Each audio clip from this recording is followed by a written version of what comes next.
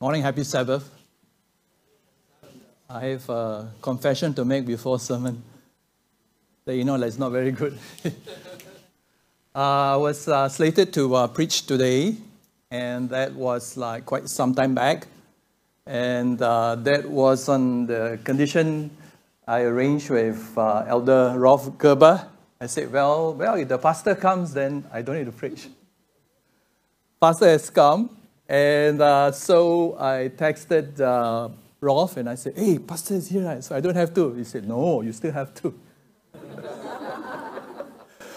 So I was like, what should I preach on? Well, I then prayed about it, and I was inspired to talk about something very, very serious. So I just want to put forth invitation. If you are triggered or affected by this sermon, do talk to someone. And if you want to talk to me after the sermon, please do so. I'm talking about a topic that is very heavy. It's about suicide. Or, if we were to put this way, when life seems not worth living anymore. And I want to present to you a biblical perspective. And why am I doing it today? Because today happens to be World Suicide Prevention Day. All across the globe, prevention experts and specialists are focusing specifically about talking about suicide, but more importantly about suicide prevention. And we can't escape it, right? So I thought that it's perhaps timely to address this, and especially if you know of someone who has been affected by it, or you yourself are affected by it, right? So I thought this sermon has a few parts. The first part, I'm going to look at what is the scale of the problem. And then I'm going to talk about some of the commonly held misconceptions, not all of them, but just a few of them. And then dive into what the Bible does talk about suicide. It may not do so directly, but there are instances being quoted. And there are, examples to look at. And what can we learn from that? But more importantly, I would like to share with you just 3 theological points about what we can rely on should we face or someone close to us are facing the problems. And then I'll end the sermon with just a few practical tips, what we can do, right? So that's where we go. Firstly, globally, about 700,000 people die by suicide every year. More than accidents. Now, if you think about the statistics, just work it out. What it will mean that every minute, someone will die by suicide. Somewhere in the world. And if you think about it, by the time we end this sermon, 30 to 40 people would have killed themselves by suicide. Just think about it. So, where does this lead us in our tiny island? What's the figure like? Well, in 2021, it was reported, and I emphasize reported, formally reported, suicide deaths. There were 378. Thankfully, the number was smaller than the year before. And we who are in suicide prevention work were actually anticipating there to be more because the height of COVID, the anxieties, the fears was very, very excruciatingly painful. But thankfully, The numbers did not go up. But then again, having said that, 3, 7, 8 people died. That's more than one a day in Singapore. Now, another statistics to share with you, and this is generally plus minus. So if we are looking at a general population, then about 5% of any population, 5%, 1 in 20, would have some thoughts of suicide in the past 1 year. Right? So, why talk about it? A few pointers in case you're wondering, no, it doesn't happen in church. I must correct you, it does happen in church. About, 12, 13 years ago, we lost one of our youth group member here through suicide. And I had to do the very tough task of conducting the funeral. It was very, very hard. So, if I were just to say generally here we're about 100 plus people, then there'll be a few of us who probably had entertained the thought of dying by suicide last year. And so, it is time to talk about it. It is time to talk to someone about it. And it may sound, this is not right, shouldn't be. But I just want to tell you, it's okay to talk about it. Part of my work currently right now, I do training in suicide intervention. And together with Adeline, we conduct 2-day courses for groups of people. And I've just talked to Pastor Johnny just now, and I said, we are willing to conduct it for the church. You just have to pay for the materials, and that's about it. And I'll tell you at the end of the sermon why it can be done. All right? But maybe we need to tackle these questions. And that will be, is having suicidal thoughts a sin? Is it sin to think about suicidal thoughts? By the end of this sermon, I hope we are able to tackle this question, right? Because I'll just tell you generally, it may not be. And because it could be a potential barrier for us to share and talk with someone if we are so burdened because we're not sure, will we be condemned?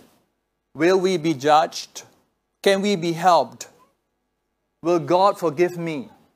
Will God help me? So, I would also like to address the point where, in case we do have that kind of feelings, what can we do? Or, if we know of someone affected or afflicted by it, what can we do to help? Right? So, I would like to tackle those things and end with what God has promised us. All right? But firstly, I think it's important for us to dispel or tackle some, common misconceptions that we might have about this topic of suicide.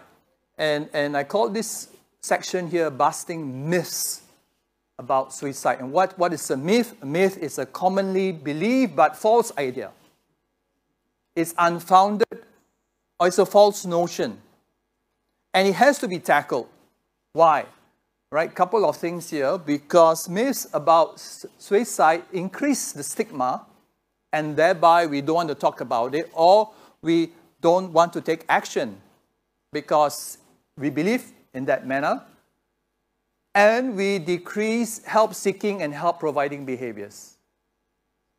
Because it's such a very, it seems like a very difficult topic to deal with. It is. But we should handle it. All right? So here are the myths. Common one is that people say, well, if you ask someone about suicide, you actually can plant the thought in their heads. Right? So right off, I'm going to tell you it's a myth. Right? And what will happen is this.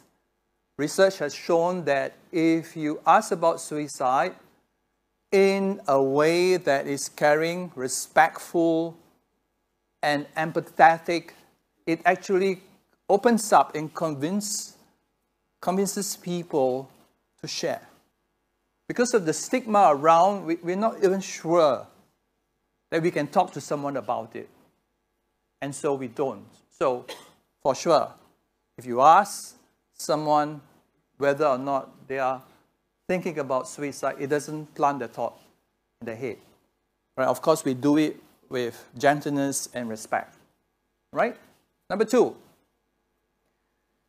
People who say they are thinking about suicide are just seeking attention. Oh, just attention seeking because they are starved of attention, they're not getting it, and therefore they say, I want to suicide. Well, it's a myth. Because we are taught that whenever a declaration like that is being stated out, we need to act on it. We need to provide assurance. We don't want to be dismissive. Okay, so this encourages people to go and find someone to talk about it. And they are not going to be looked down upon as, oh, you're just seeking attention. Okay, let's go number 3. Suicide is selfish. Sometimes it feels that way, that the person thinking about suicide doesn't think about anything else. Well, there's another way of looking at it. And we bust this myth because for some, they may have, thinking that has been affected, right, by illness of the brain maybe, by circumstance, and therefore their cognitive thoughts have been affected. And they may think that actually by going away, it releases the burden for those around. So in that sense, it's not about being selfish. They were actually thinking about others. But if we approach it and very judgmentally tell them, oh, you're just being very selfish, they won't open up.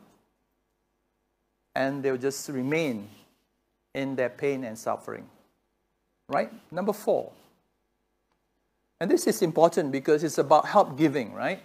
So some people believe when someone wants to suicide, nothing can be done to stop them. Well, let me qualify that. Generally, suicide is largely preventable. It can be prevented. And we also believe that the majority of those who plan on suicide actually in some ways may not be verbally. It could be by action, it could be by, hints and all that, actually ask for help and tell people. And they also found out that for those who survived their suicide attempts, and when they interviewed them and talked to them, majority of them said the moment they carried out their suicide plan, they regretted it. So largely it's preventable, means that we can do something about it. But the 5th myth, I think it's good to tackle it straight on because it happens within a faith community. And that is, suicidal persons lack spiritual faith. You have all these thoughts because you don't pray enough, because you don't believe enough. It's a lingering belief, and therefore it will never open up. In the 2-day course that I conduct in helping people to learn about how to help someone who is having a suicide plan, one of the first things that we ask people is that if we ourselves are in trouble, who will we go to? And we put down a whole list. We put down like friends, colleagues, doctors, professionals, and there's one place for clergy. Clergy, that means pastors. And guess what? How many people will actually put, when I'm in trouble, I will go to a pastor? You guess how many? Misha is saying 0. Well, okay, actually, in all the years, I've been collecting for 10 years, all right, maybe 2 or 3. The majority will say, when I'm in trouble, I'll go to a caring friend, right? But why does it seem then that religious people, priests, pastors, and all that, ministers, don't get it? So this is what we want to dispel, right? No, think about it. People with suicidal thoughts may actually struggle with a broad range of factors. It could be physiological, it could be neurological, brain health, it could be emotional well-being or circumstances that have happened. It could be a whole host of things. It doesn't necessarily mean that their faith is weak. Okay? So I hope that you can just hold these thoughts very, very quickly and dispel them. In case they come out, you know that this is not true. Now, let's look at what the Bible says, or Bible cites some examples. Right? I will have 2 lists. One list will be those that are, we call them the villains, because they really did not exhibit the kind of faith that we should, follow after.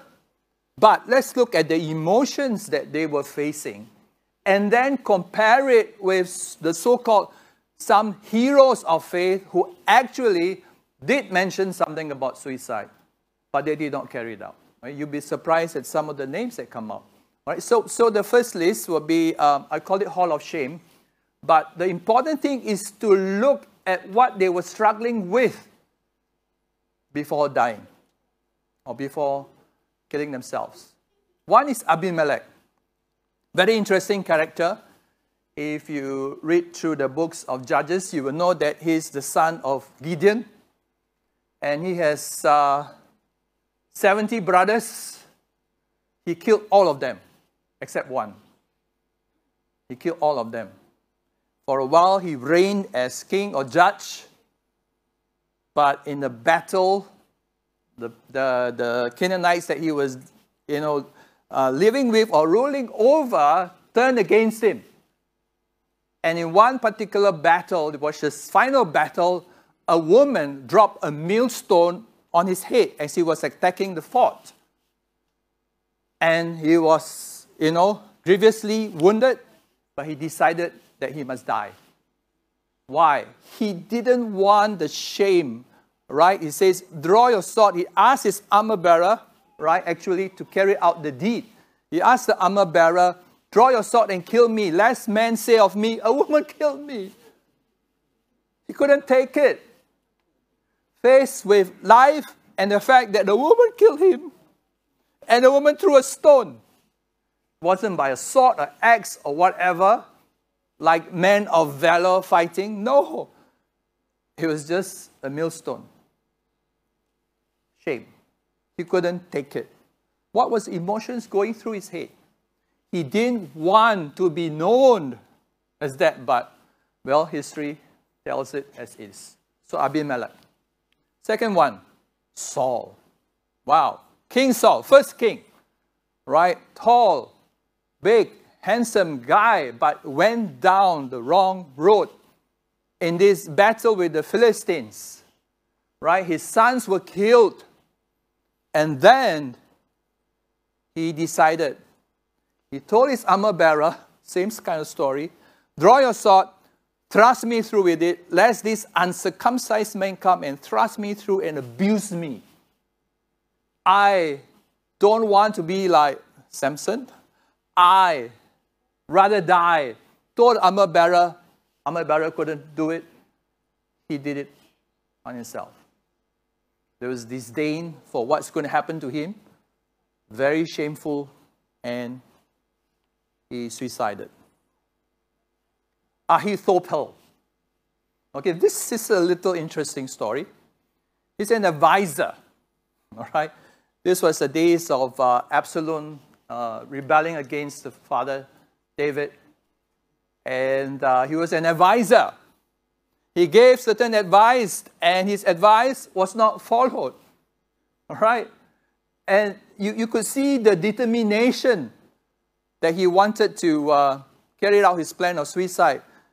Now, when Ahithophel saw that his advice was not followed, he saddled a donkey, arose, and went home to his house, to his city. Then he put his household in order. He hanged himself and died.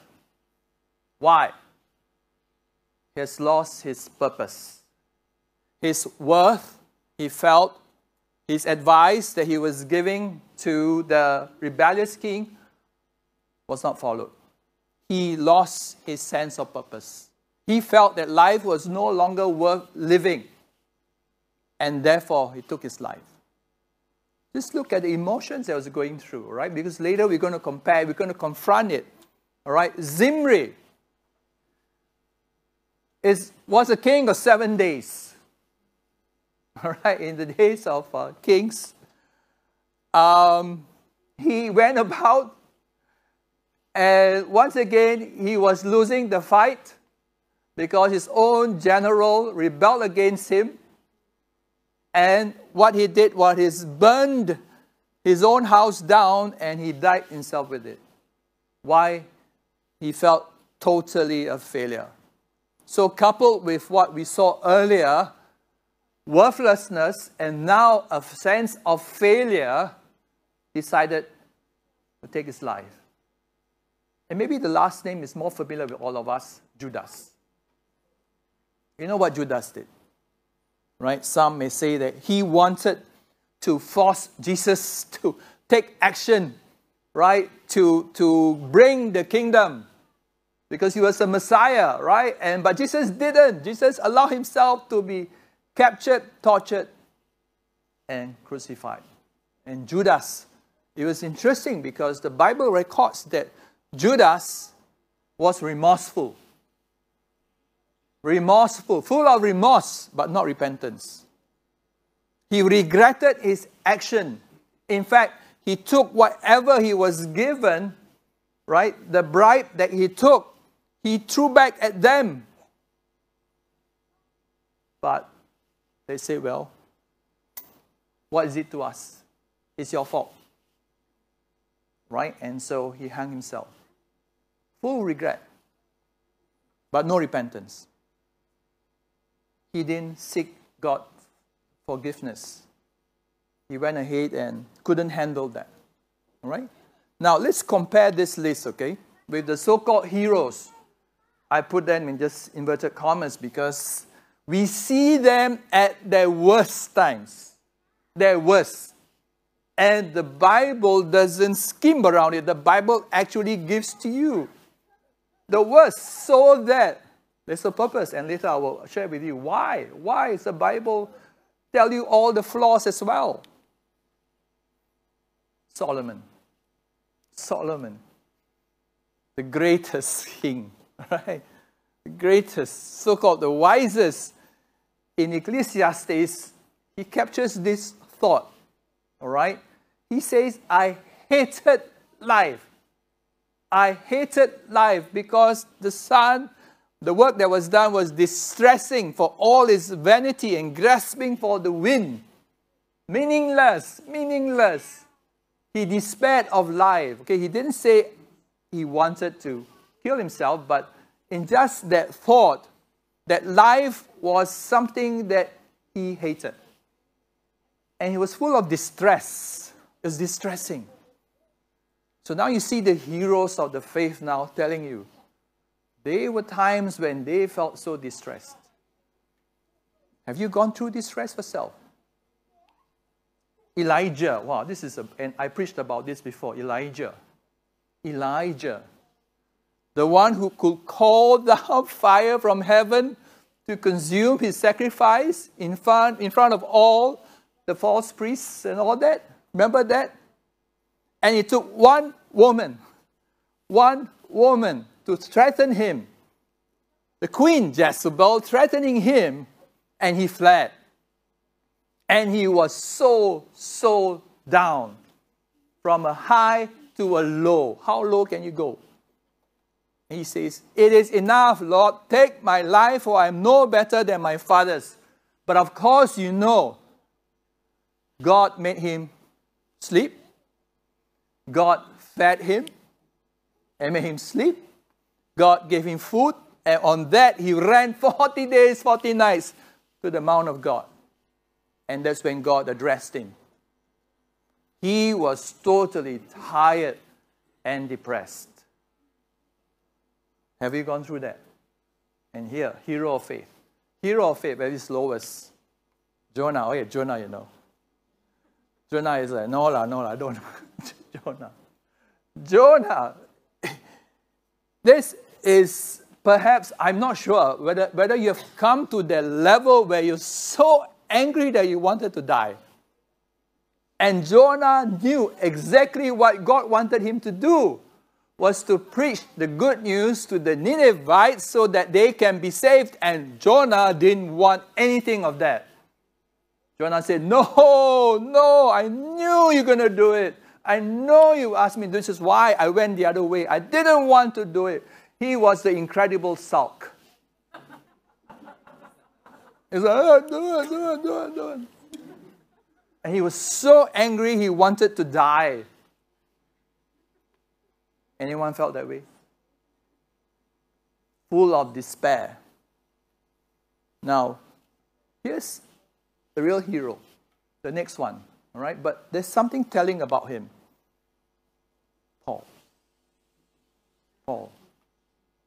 Paul captures something here that's really interesting. He says here, we were burdened beyond measure, above strength, so that we despaired even of life. You know, and Paul has a whole litany of what he went through. And he captures this thought that even life was full of despair for him. Really, really tough. So now we have the two lists. Let's go through some of the emotions, because this is the real stuff. The Bible doesn't hide it. The Bible tells it as it is. So, brothers and sisters in our congregation, if you are going through any of this, fear, anxiety, shame, loss, pain, hopelessness, I want to tell you that it's normal. It is normal. It's okay to feel this, because we have seen the heroes of faith going through that. But we have also seen the villains going through the same thing, right? But they ended their lives through suicide. And in suicide work, we know that sometimes it's not so much that the person who's thinking about suicide just wants to think about suicide. No. It's just that they cannot find another way to end their pain, to end their suffering, to end their desperation. There's no other way. If only they could have hope, but they didn't have hope. If only they can think of hope. It's not so logical. For some who have been afflicted with suicidal thoughts and depression and all that, they need more help than just straight off, come on, step out of it. It doesn't happen that way. You know, I deal also with teenagers, and one of the things that teenagers face is romantic breakup, right? And this guy would come to me and he'll be like crying, and he will call me Che, break up, right? You think it'd be helpful if I were to tell him, come on, you're so handsome. Singapore got 1 million other girls for you. You think it would be of comfort to him? No. It's very logical. Yes, handsome guy going through breakup, but his emotions have clouded his thoughts so much that he cannot even think straight. What if we've gone through all this and we cannot think straight? And I have a list of these, and it looks like this: depression, distress, despair, despondency, desperation, and there are more of these, actually. But you also notice that the heroes of faith went through all of that. And one thing that they did was, for some of them, at least that was represented in Elijah and Jonah, they spoke to God. They complained to God. And it's recorded. Right? And God gave them the answers. So, even in the midst of going through all of this, there's a way. There's a way. So now I'm going to share with you 3 theological thoughts. 3 thoughts about how God sees us. 3 only. There are few, but 3 to me are very important. Okay, so let's go. The biblical realities we can trust. And that is the first truth. Nothing can separate us from the love of God. Nothing. Nothing. And when we say nothing, it's literally nothing, because the Apostle Paul then lists down what are some of the things that can, but he says not even those. You want to see? Neither death, nor life, nor angels, principalities, nor powers. These are all the supernatural dimensions. Nothing can separate us from the love of God. Nothing. And neither things present, nor things to come, nor height, nor depth, created things, nothing can separate us from the love of God. Regardless of how we are feeling then, it can't even separate us from the love of God. Which is why I chose this as our scripture passage today. It's that truth that holds. Now, before you could be having a friend or someone who's so depressed, so down. Just the assurance, no matter what you're going through now, it doesn't separate you from the love of God. No matter what you are thinking, it doesn't separate you from the love of God. Not at all. So that's the first thought that we have. The second one is this. God seeks to deliver us. And this is from the words of Paul. Because Paul did mention at that time, they despaired even of their life then. But then he mentions this. 2 Corinthians 1, 9 and 10. And I'll show you the pattern behind this. Yes, we had the sentence of death in ourselves, that we should not trust in ourselves, but in God, who raises the dead, who delivered us from so great a death, and thus deliver us, in whom we trust that he will still deliver us. Do you see the 3 dimensions of time there? Do you see the past? Do you see the past there? God delivered us from so great a death. Your past has been taken care of, brothers and sisters.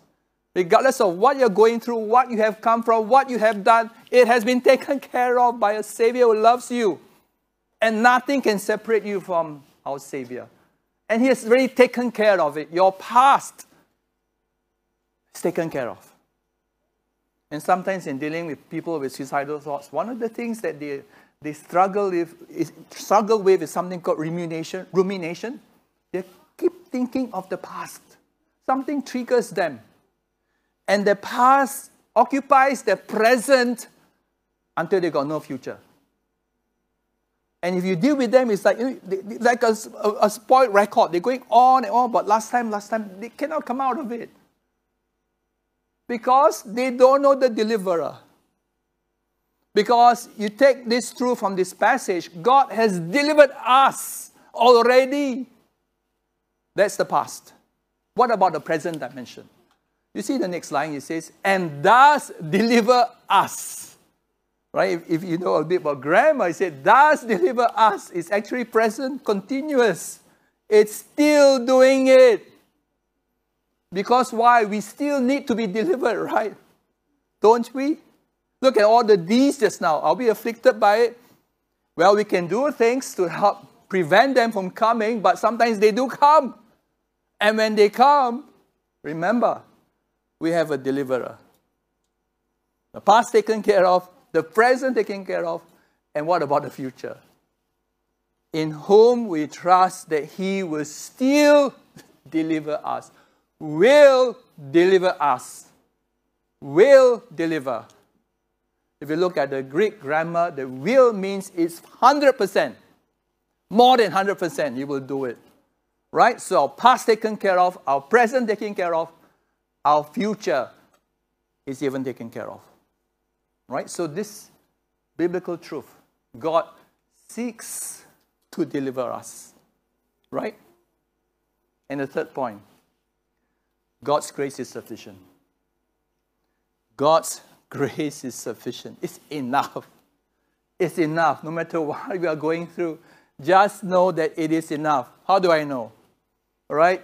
Again, Apostle Paul, litany of whatever he's gone through, all the sufferings, and then he quotes this. And he said to me, as he's quoting God, he says, "My grace is sufficient for you, for my strength is made perfect in weakness.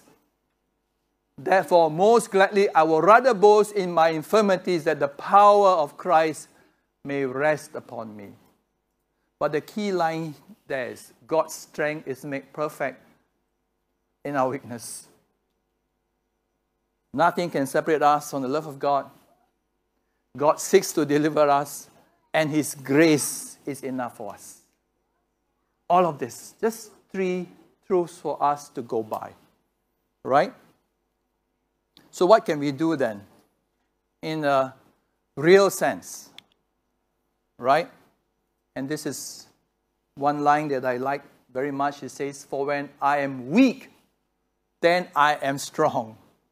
When I'm weak, I realize that I need God's strength. And therefore, I become strong. I don't rely on myself. Right? Because my strength is never enough. But we serve a God, an amazing God, who has delivered us, will deliver us, and who will strengthen us. So what can we do now? So these are just some very practical tips that has helped quite a number of people. And if you are facing a suicide crisis, or you know someone who's going through this, maybe just consider these few things. I only got 4 steps here, right? Not complicated. But let's see. First one, talk to God. Unload your fears, anxieties, pain. And you can be honest. You can be brutally honest. The way Jonah did. The way Elijah did. You can be honest. But you need to talk to God. Why? Firstly, you acknowledge that you go to God, that He delivers. So you seek God first. God is ever willing to lend His ear to you, that He may then strengthen you in your weakness and in your struggle. So go to God. Seek God first. I know sometimes it is difficult because in the work that I do, I just don't deal with faith believers. I deal with people who don't believe in God. It's so hard to present this idea to them that you can actually talk to God. But can you imagine if they come to know a Savior who loves them and they can do this? So within our confines here, our own congregation, those who believe, right, we believe, then just seek God. Seek God first. Cry out in your pain, and God will answer you. I can assure you of that. Right? God loves you more than I can ever love you. Seriously. Yeah? Number 2, tell a friend. Talk to someone you trust. Now, if you are that friend, just show up and shut up. This is something strong, right? But this was the words of Pastor Rick Warren when his son suicided. And he then wrote some reflective words. And there were people who come and quote him scripture and all that. You think it was helpful? Rubbish, he says. He remembers those who just came and just sat beside him. You will know. So just don't judge. Just listen. One of the ways that we find helpful in helping these people is that when they can pour out. Because number one, they're not sure that they can trust you because of stigma. They're not sure whether you will judge them. They're not sure whether you have all the answers for them. Because that's not what they are looking for at that moment, because you need to deal with their emotions. Right? And one of the beautiful things I love about Christ, our Lord, is the verse found in John chapter 11. I can't remember the exact verse, but it's the shortest verse in the Bible. What's the shortest verse in the Bible? 2 words. Jesus wept. And that wept means he cried for a friend. Sit there, just cry with them. Don't judge. Let the toxic out first. Now, next step, also important, seek help. It's okay to look for help. You don't look silly, you don't look stupid, you don't look weak.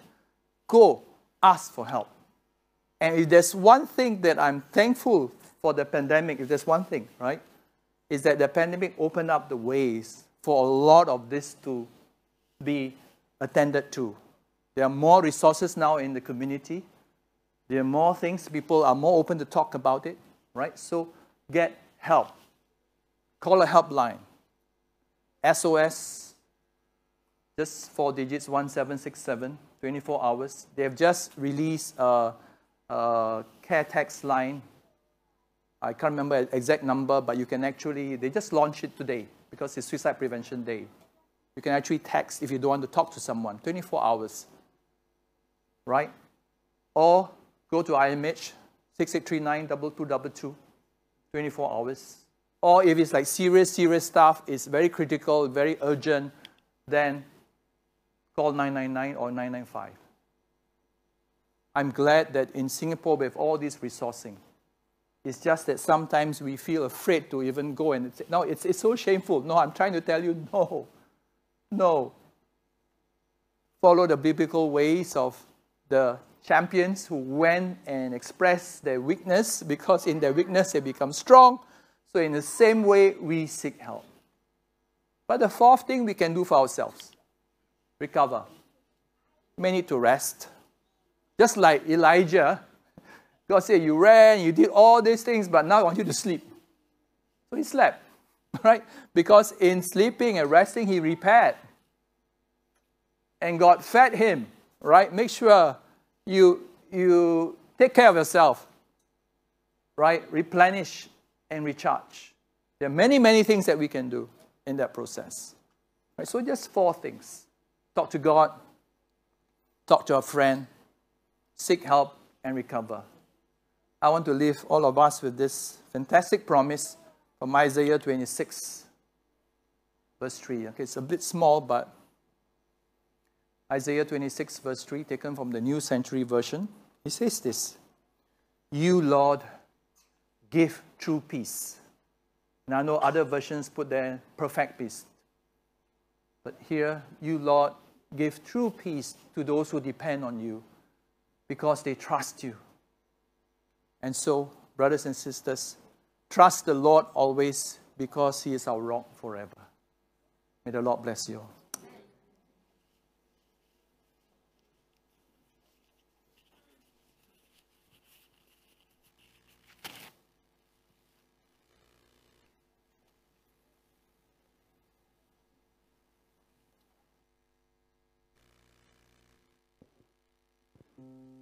May I invite the church to stand as we sing our closing song?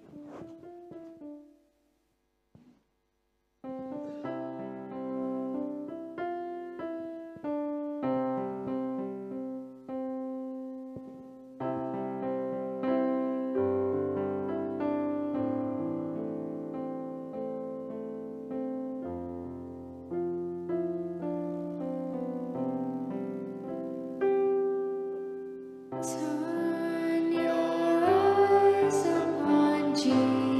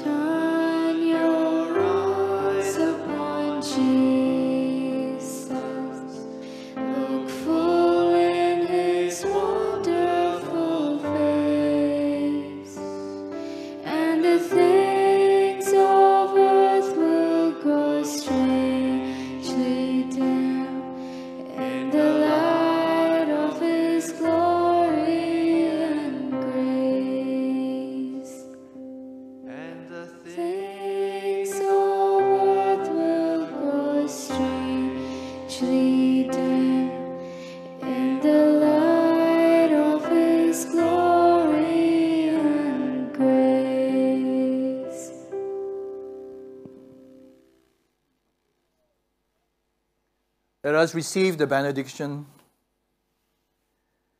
As you go forth from this sacred place, this sanctuary, into the world, into your families, and into places where you interact with others, may the peace of God, may His shalom, may His grace, His love, and His mercy infuse all your interactions as you go forth from this place and grant you peace now and forevermore.